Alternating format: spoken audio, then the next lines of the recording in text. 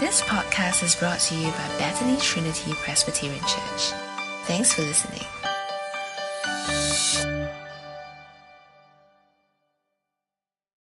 Okay, good morning, everyone. Can you hear me clearly? Okay, that's good. Good to see all of you here this morning, and it's a really good passage that we're looking at today. So let's go to God as we ask Him to help us to understand His Word. Dear Father, as we come before you today, we pray that once again, as we come to this wonderful book in the Gospel of Mark, that we will truly be able to understand what it's saying. We pray that you may help us to put aside our distractions, our worries, to really hear very clearly what your Word is saying. And we pray for all these things in the name of Jesus Christ. Amen. Anybody let you down lately? Has anybody let you down lately? I think that, unfortunately, we live in a world where people do let us down. I remember when I went to boarding school when I was 12 years old. I was in a very strange environment. I went from eating rice every day to eating pork chops, steak and kidney pies, spaghetti, and that was my main diet for the great part of the year. People were quite strange to me. And when I went there, I was looking for someone to be like a mentor to me. Someone that I could sort of look up to. But during my time in boarding school, unfortunately, I sort of found that no matter who I turned to, whether it be a prefect or a head boy or senior boy or hall master, invariably, they would, in a sense, let me down. And part of the problem is really, I was expecting too much of them because they were only human. But I think that the sentiment that I felt then in boarding school is a bit like the world that we live in today. Because we live in a world where there's truly a crisis of confidence in people, in leadership. So nowadays, you'll see this hashtag, right, that you see around the world, which is not my president or not my prime minister. And you'll see that if you look at this slide up here, there are a few slides actually, where basically for every leader of every major major country around the world, people will feel disappointed and they will reject that leader, whether it be President Trump or Boris Johnson or even Scott Morrison in Australia. Because we live in a time where we expect a lot from our leaders, but ultimately the leaders will let us down. They will disappoint us. So as we come today to Mark chapter 1, verse 16 onwards, we come to what I think is a second section in the book of Mark. So last week, we were told about the good news of Jesus Christ. Now, if we were looking through the book, and if you're going through the Bible study, you'll know that chapter 1, verse 1 to about 13, Jesus is a bit like in the background. He's kind of like a background character. He's described in the third person. He is a passive, like object of the text. He's definitely in the background of the text. And basically we have Mark, the gospel writer, telling us about Jesus. We have John the Baptist telling us about Jesus. We have the voice from heaven telling us about Jesus. So they are more on the forefront of the passage, and Jesus is more like the person who's being described. So what do we learn about Jesus last week? What do we learn about what Mark says about Jesus, what John says about Jesus, what God the Father says about Jesus? Well, if you look at this passage, you see that last week we learned from the gospel writer Mark himself that Jesus was the Christ. He was the Messiah, and he would be the one who would be the everlasting King. Jesus was the Son of God. John the Baptist says that Jesus is the one who brings the forgiveness of sins. Jesus will be the one who baptizes with the Holy Spirit. God the Father speaking from heaven says that Jesus is his Son. He is pleasing to him. He is the faithful servant. So as we've seen last week, there are great expectations about Jesus. There is this anticipation about this good news. We are looking forward to respond positively to this good news. But the question is, can Jesus live up to our expectations, right? Is he someone who is going to let us down, or is he someone who's actually going to fulfill these expectations have been created in verse 1 to 13. So today as we look in the rest of the book of Mark, as we begin in verse 15 onwards, we see that Jesus moves from being in the background to coming up to the foreground, right? He's very much in the middle of the action. And we ourselves, as the reader, find ourselves right in the middle of the action. Mark doesn't give us any commentary. There's no opinion. There's no editorial. We just find ourselves in the middle of the action. And as we find ourselves in the middle of the action, really, Mark, I think, is trying to get us to answer these two questions. And these two questions are, the next slide, who is this person, Jesus? Right? And does he live up to everything that we've heard about him from verse 1 to 13? Right? So we're like in the middle of the action, we're part of the scene. And as we're going through the scene, we're kind of like asking ourselves this question, who is this person, Jesus? And does he live up to the endorsement that we've received in verse 1 to 13? So let's look at the text now, and I hope that you have your Bibles in front of you, because you're going to have to go through it with me, because as we go through it, don't forget we are in the middle of the action, right? As we go through the action, we're asking ourselves, what exactly is happening? Who is this person, Jesus? Does he live up to what we've heard about Jesus? So in verse 13 and 16 it says, as Jesus walked beside the Sea of Galilee, he saw Simon and his brother Andrew casting a net into the lake, for they were fishermen. Come, follow me, Jesus said, and I will send you out to fish for people. At once they left their nets and followed him.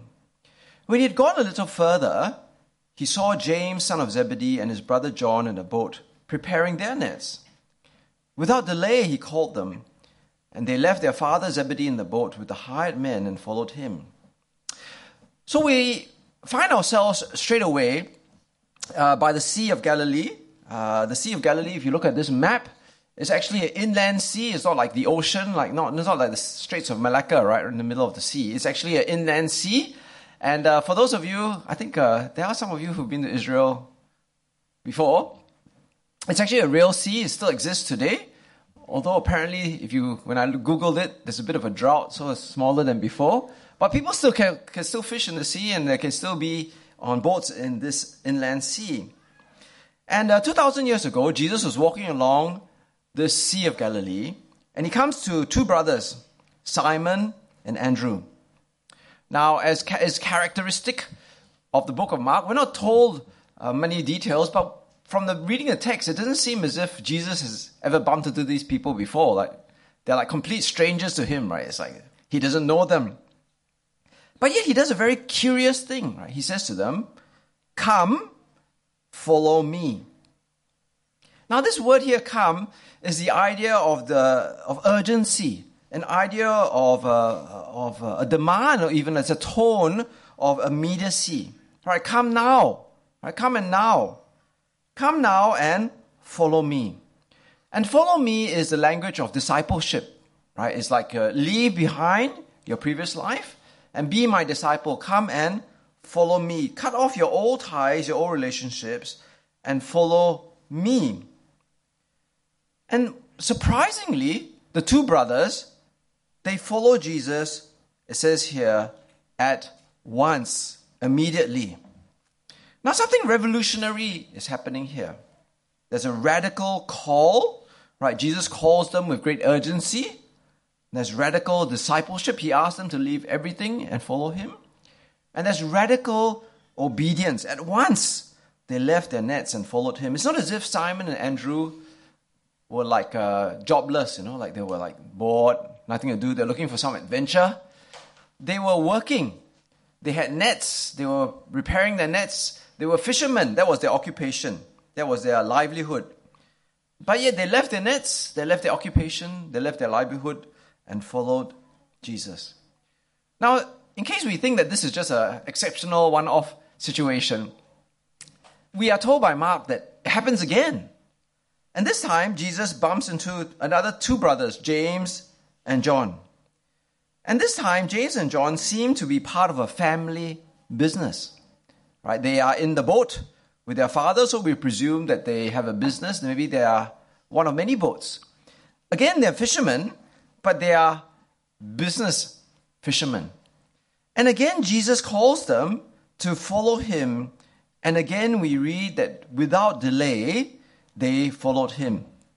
Now, if you look at this word, without delay, in the original language is actually the same word as immediately at once in the other part.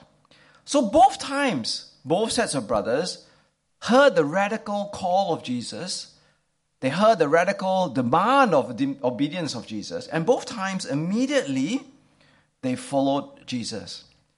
And the first time, there was great sacrifice in terms of their livelihood. But the second time was even greater sacrifice, where they left their business, they left their father, they left their boats. Now, I don't know about you, but I have trouble calling people. I go to the restaurant, I'm trying to get attention from the waiter, right? You know, and somehow when I'm the one wanting to get service from the waiter, somehow all the waiters disappear. But Jesus, something authoritative about his voice or his demand is such that he can call people radically to radical obedience, and they radically will immediately, without a moment, follow him. So therefore, as we see in this passage, Jesus has this authority to call people to some radical obedience. Now, in case we read this passage and we think that Jesus is just kind of like showing off, actually he's not showing off, is he? Because if you look at the passage, the reason why I think, as we are reading this passage and when you think through this passage and reflect on this passage, that Jesus says, "Come and follow me now," is because there is a great mission for these four brothers to be engaged in. And what is that mission? It says here, Jesus says, "I will send you out to fish for people." Actually, I don't really like that phrase, right? Maybe because I grew up on the older translation of the Bible. I always think of it, the fisher of men, right? They are fishers of men. They used to be fishers of fish, but now he wants them to come today to be fishers of men. Now, what does it really mean to be a fisher of men? If you think of a big net and you catch fish, well, I think the idea is you're just kind of like catching the fish and drawing them onto the boat, right? You are gathering the fish and you're bringing the fish in. Now, that can be a positive picture or that can be a negative picture, because obviously if you catch fish, then they're destined for the sushi table or the marketplace and they're going to die, right?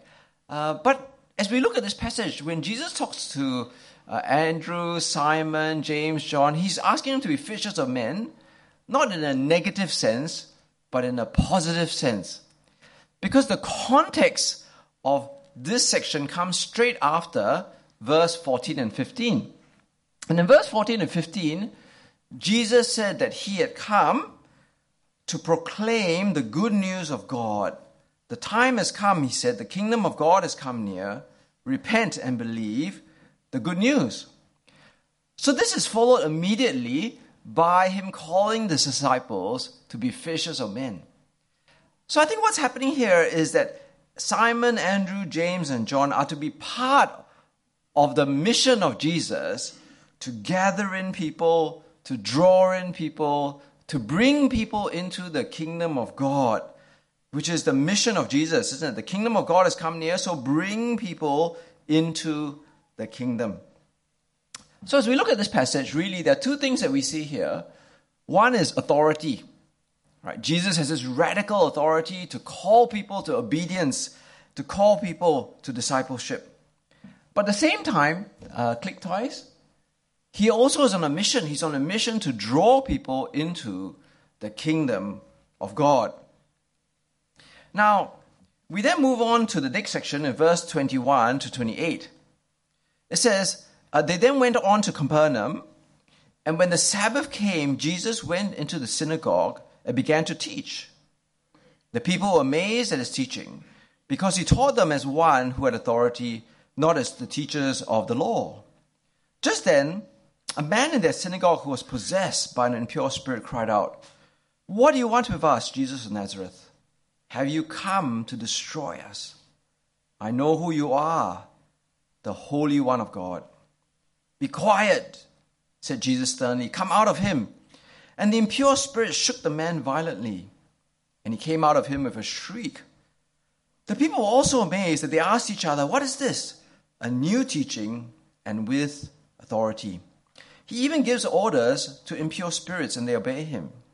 news about him spread quickly over the whole region of Galilee. Now you notice there's a word that keeps being repeated in this section, and the word is authority. Right? He taught with authority. Now, when you think of the word authority, it can have a dual meaning, right? So authority can have the meaning of power. You know, you have great authority. So it's the idea of, you can click once, yep, of power, isn't it? I have authority. I have authority over you. I have power over you. But authority can also mean knowledge, right? A person is the authority on, medieval archaeology or something, right? He is a worldwide recognized authority. So authority can have the meaning of power, and it can also have the meaning of knowledge. I think that as we look at this passage, we see that Jesus displays both these authorities in Capernaum. So first of all, it says here that he goes to the synagogue. The synagogue is like the Jewish church, right? They meet in the house, they study. And Jesus went to the synagogue and he began to teach.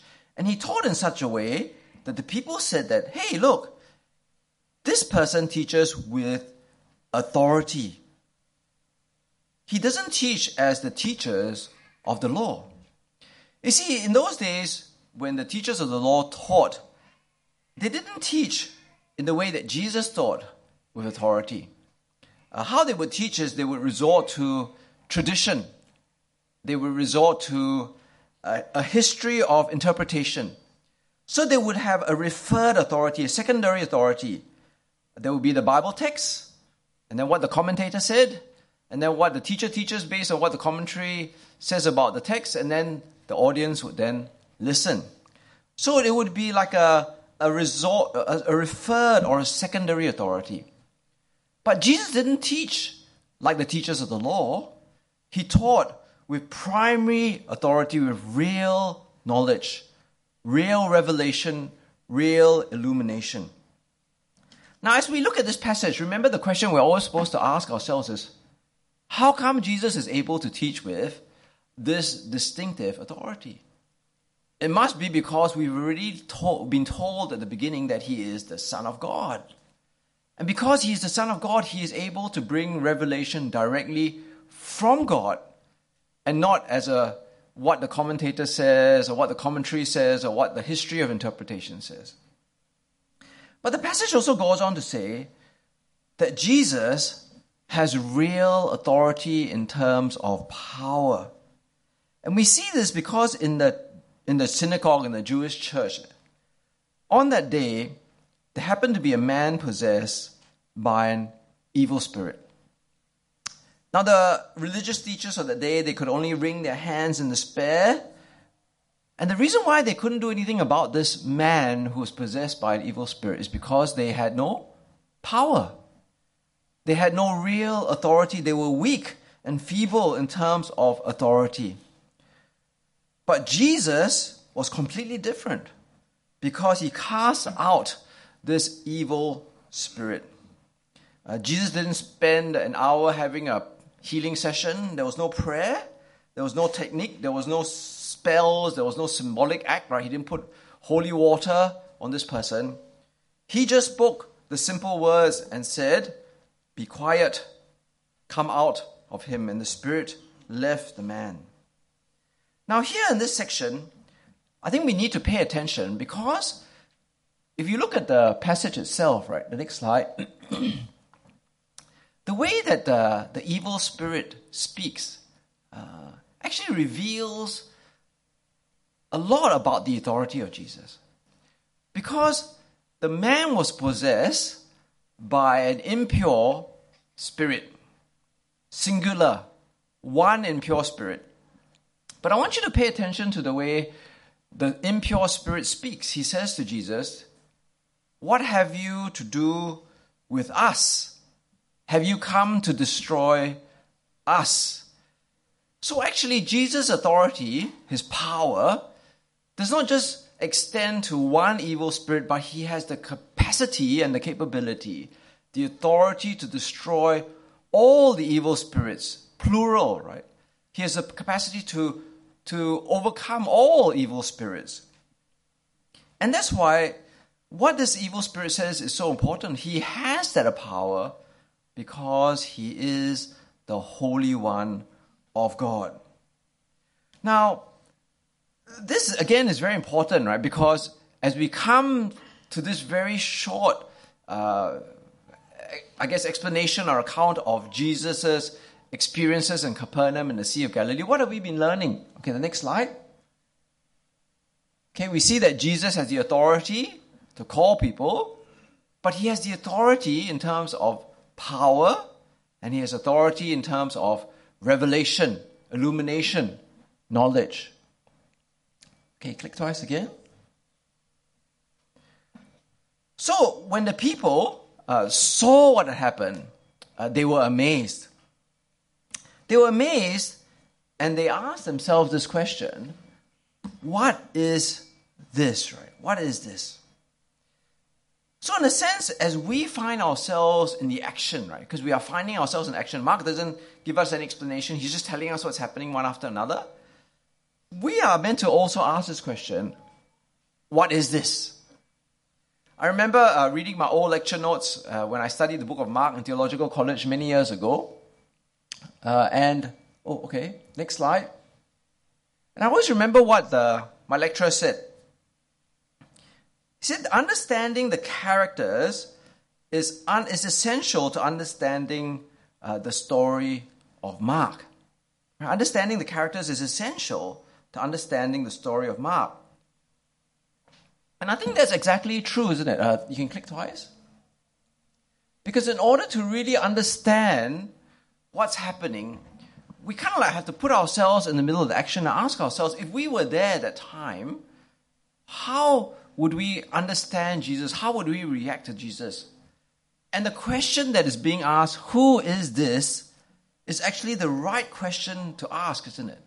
When we see Jesus casting out the demon with the power to cast out all demons, when we see Jesus preaching with authority, then the question we need to ask is, who is this? And obviously we know the answer, right? Because we have the benefit of verse 1 to 13. We know that who this is the Son of God, is the Christ. And that's why he is able to show this authoritative power and knowledge. The passages then goes on in verse 29.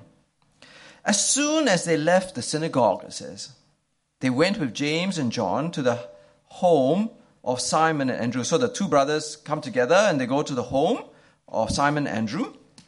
And when they get there, Simon's mother-in-law was in bed with a fever, and they immediately told Jesus about her. So he went to her, took her hand, and helped her up. The fever left her, and she began to wait on them. That evening, after sunset, the people brought to Jesus all the sick and demon-possessed, and the whole town gathered at the door. And Jesus healed many who had various diseases. He also drove out many demons, but he would not let the demons speak, because they knew who he was. Now, there's a bad bug going around Singapore at the moment. I know that many people in church are sick, right? They have colds or flus and whatnot. Now, usually when you have a fever, you are feeling pretty bad. You take your ibuprofen, you take your Panadol, you take your aspirin, you still feel pretty bad, right? I mean, this cold that's going around, people tell me after 2 weeks they still feel unwell, right? They still feel weak. So what Jesus does, as we read here, is very, very almost matter of fact, isn't it? He doesn't say anything.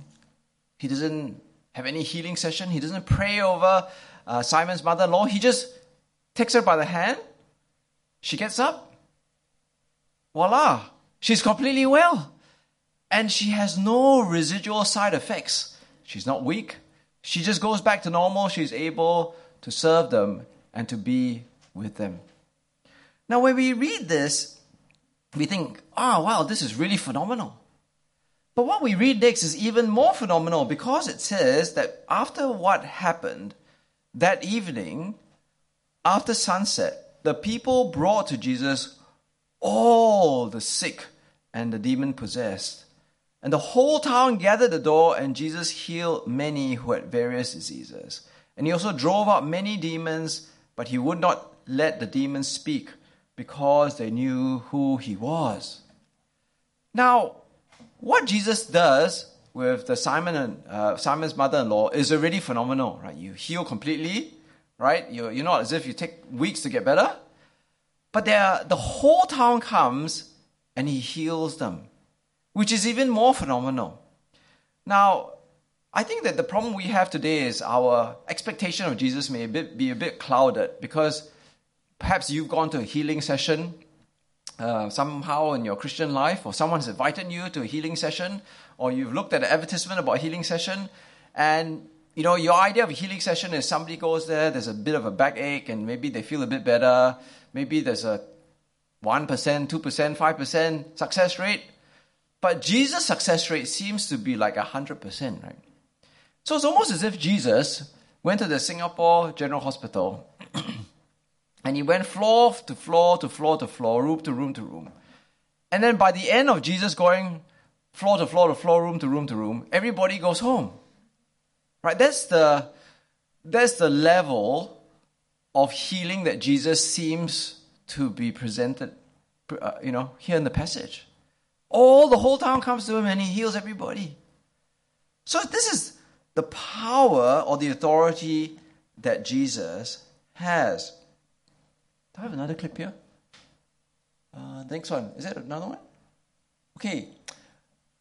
Now, the problem is that the authority of Jesus to heal was so great that everybody hears about it and everybody wants to come for the healing authority of Jesus. They want, Jesus is like this walking healing machine now, right? Everybody wants to come and everybody wants to be healed.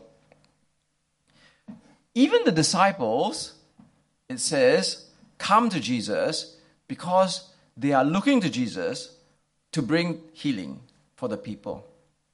So when Jesus goes off to pray early in the morning, remember, so you think of the timeline, right? He goes to Simon's house, heals the mother-in-law, all the people come, they've been healed, he's been healing throughout the day, he goes to sleep, early the next day, he wakes up in the morning, he goes to pray. The disciples come to Jesus and they say, everyone is looking for you. Now, I feel like the tone of the disciples here, you can sort of sense there is a note of annoyance, right? A note of impatience. It's almost like they're saying, everyone is looking for you, right? It's that sort of, what are you doing, Jesus? You've obviously drawn all these crowds, and, it's like you're the nurse at the clinic and the doctor comes late, right? Everybody's waiting for you. But then Jesus says a very strange thing, right? Because in verse 38, 39, he doesn't actually go on into the city anymore to heal those people. In verse 38, he says, Jesus replied, let us go somewhere else, to the nearby villages, so I can heal. No, he doesn't say that. He says, so I can preach there also. That is why I have come. So he traveled throughout Galilee, preaching in their synagogues and driving out demons. Now, what seems to be happening here is Jesus, so again, as we put ourselves in the scene, Jesus has the authority to heal, but his mission is not healing. His mission is to preach the kingdom of God. And it seems like even the disciples have forgotten about the mission, right? Because they were called to radical discipleship. What for? Not to be healers of men, but to be fishers of men. And that's the key mission of Jesus, that he has authority, but he doesn't exercise the authority just for the sake of the authority.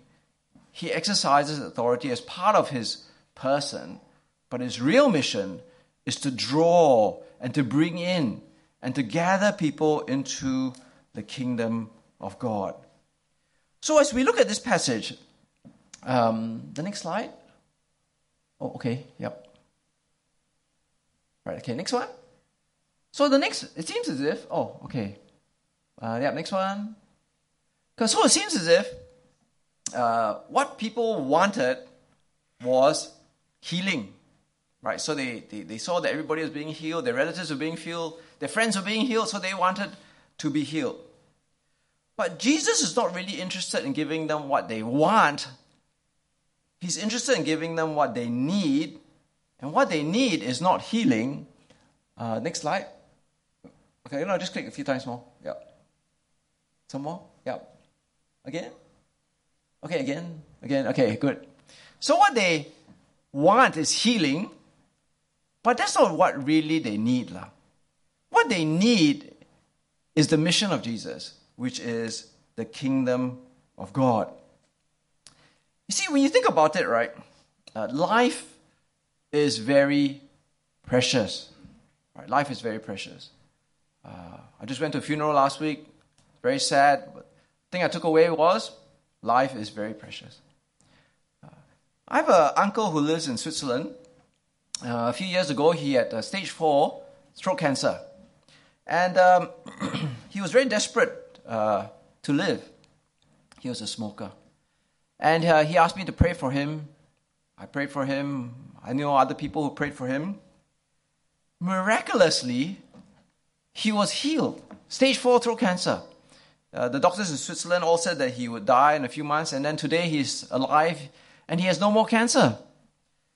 So I remember speaking to my uncle, and I said, hey, now that you're healed and God has healed you, don't you think that you should believe in Jesus Christ? Don't you think that you should, consider Jesus and believe in him? And he said, no, it wasn't Jesus.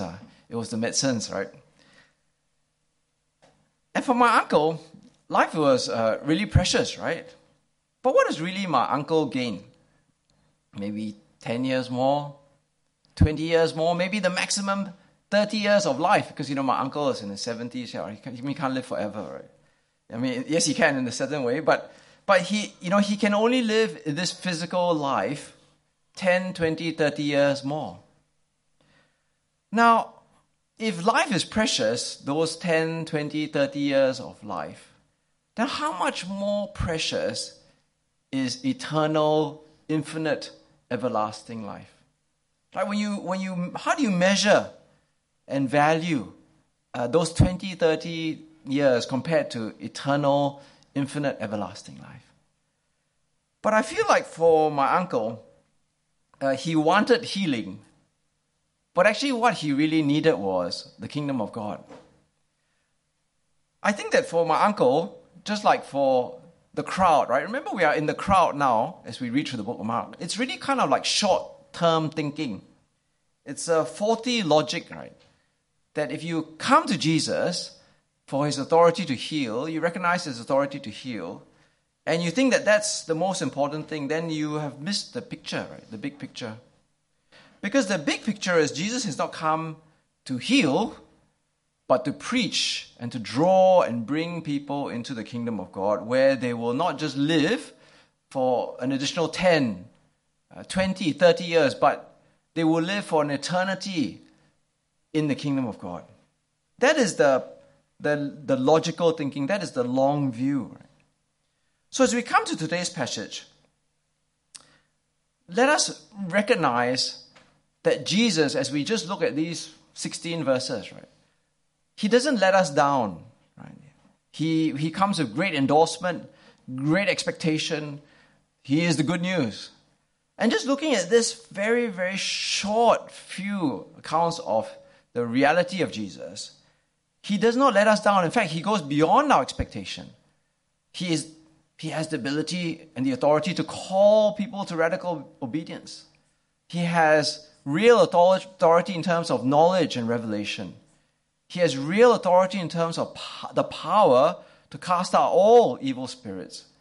And he has the power and authority to heal. But that is not why we come to Jesus. We come to Jesus because he brings us into the kingdom of God. So for ourselves, I hope that as we come just in this first chapter, only the first chapter of Mark, really, it is such a great news that Jesus is who he says he is. He is the Son of God. He is the Christ. He is the one who can give us the forgiveness of sins. He is the one that can give us the kingdom of God and the great eternal life that brings. So I hope that as we live in this world, which as Yongke was saying, is full of turmoil, uncertainty, doubt, and despair, the good news of Jesus is really real. It's not something which is going to let us down, like the leaders of this world, because Jesus is not human, but Jesus is beyond our expectation, beyond even our wildest dreams, because he is the Son of God. Let's go to God in prayer. Dear Father, as we come before you today, we pray that as we read through the book of Mark, as we go through this passage, that as we put ourselves in the scene, as we are almost one of the crowd, and we ask ourselves the question, who is this? What is this? We must come to the conclusion that Jesus, even at this very early stage, is truly remarkable. He must be the Son of God. He must be your Son. He must be the Messiah and the Christ. For no one else can have this authority. And dear Father, help us not to be drawn to Jesus because of his authority in terms of just knowledge or healing, but to see that what we really need is the kingdom of God. What we really need is the forgiveness of sins. Dear Father, help us not to have faulty thinking and to think that life, maybe just 10, 20, 30 years more, is what is precious. But rather, what is truly precious is the infinite and eternal life that comes with the kingdom of God. And we pray for all these things in the name of Jesus Christ. Amen. Thanks for listening to this podcast brought to you by Bethany Trinity Presbyterian Church. For more information, visit us online at busypc.sg.